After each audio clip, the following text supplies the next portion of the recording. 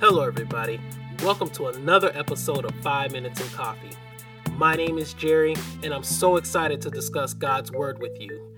There is no other name above His name, and whatever you're going through, He will bring you through.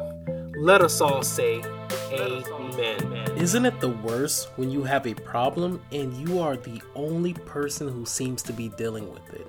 Hello, everybody. Welcome to another episode of 5 Minutes in Coffee. Problems always seem worse than they are when we think we are the only ones dealing with them.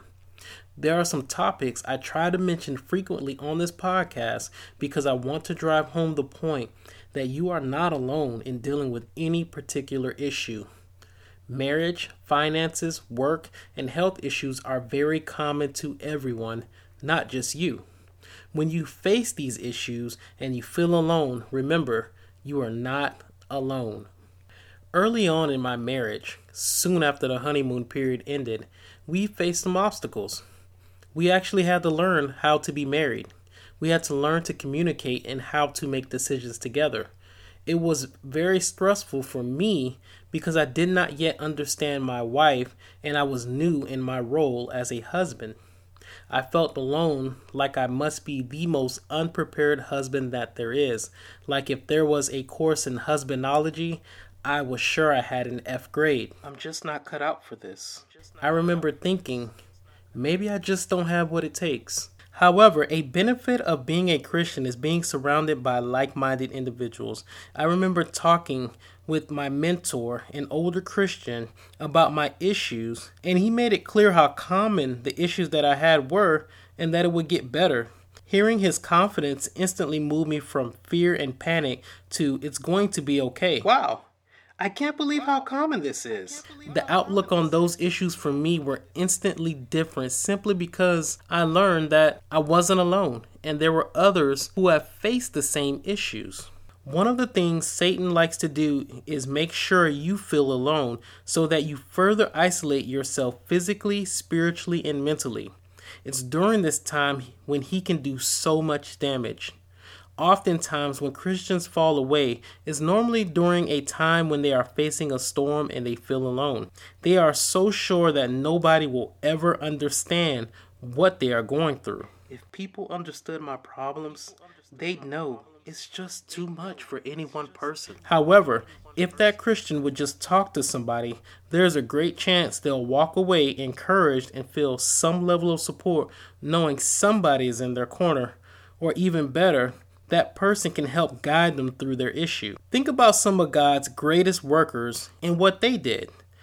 David, he committed adultery and had the husband set up to be murdered. Paul was actively attacking Christians. Peter denied Christ. Moses acted in fear. The woman at the well and her lifestyle. The list can go on and on. But the point is, we are not alone in being imperfect. That has never stopped Christ from loving us. It has never stopped Christ from sacrificing himself for you and for me. We only become alone when we choose to be alone over being with God's people and seeking guidance. There's a reason most older people are seen as wise. It's because they have been through our current issues and came out on the other side. There is also another element to this discussion. Although we have to remember we are not alone despite our circumstances, we also have the task of reminding others that they are not alone either. If it gives you comfort knowing that you are not alone in your struggles, then imagine what it can do for someone else. You may not be in the midst of a storm at this moment in time, but when a storm does arise, what would it mean to be surrounded and comforted by others who have faced your same storm? So when you are thinking about giving up on God, giving up on your church, giving up on your faith, just remember, you are not the only one who has a struggle at this time. Not only are you not the only one struggling with a situation, but there are also many people battling your exact same situation. Or there are Christians who have already battled your situation and are still standing. So when marriage hurts, your marriage is not the only one with issues. When finances are short, you're not the first person to have this issue. When you lose your job or get passed over for a promotion, you're not the only person to deal with this. When health becomes an issue, remember, you are not alone. I am not saying that these issues should be easy, and I hope you don't think I'm making light of anyone's personal problems. I am saying that you are not alone and that you should not choose to be alone, that you should choose to be with the body of Christ. Just knowing that there are people who have battled your circumstance and figured out a way should be encouraging. But if you choose not to engage and get the help you need, you do a disservice to yourself. So this week, make sure you don't battle alone, and make sure those you love don't battle alone either. God will see you through if you allow Him to.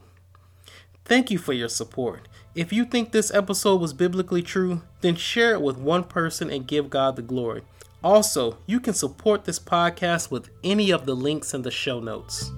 If you've enjoyed this episode, please share it. If you want to support the Christian Strength, please consider becoming a Patreon or making a donation towards the growth of the Christian Strength. Links are in the description. Follow me on Facebook, Twitter, and Instagram at 5 Minutes in Coffee, the Christian Strength.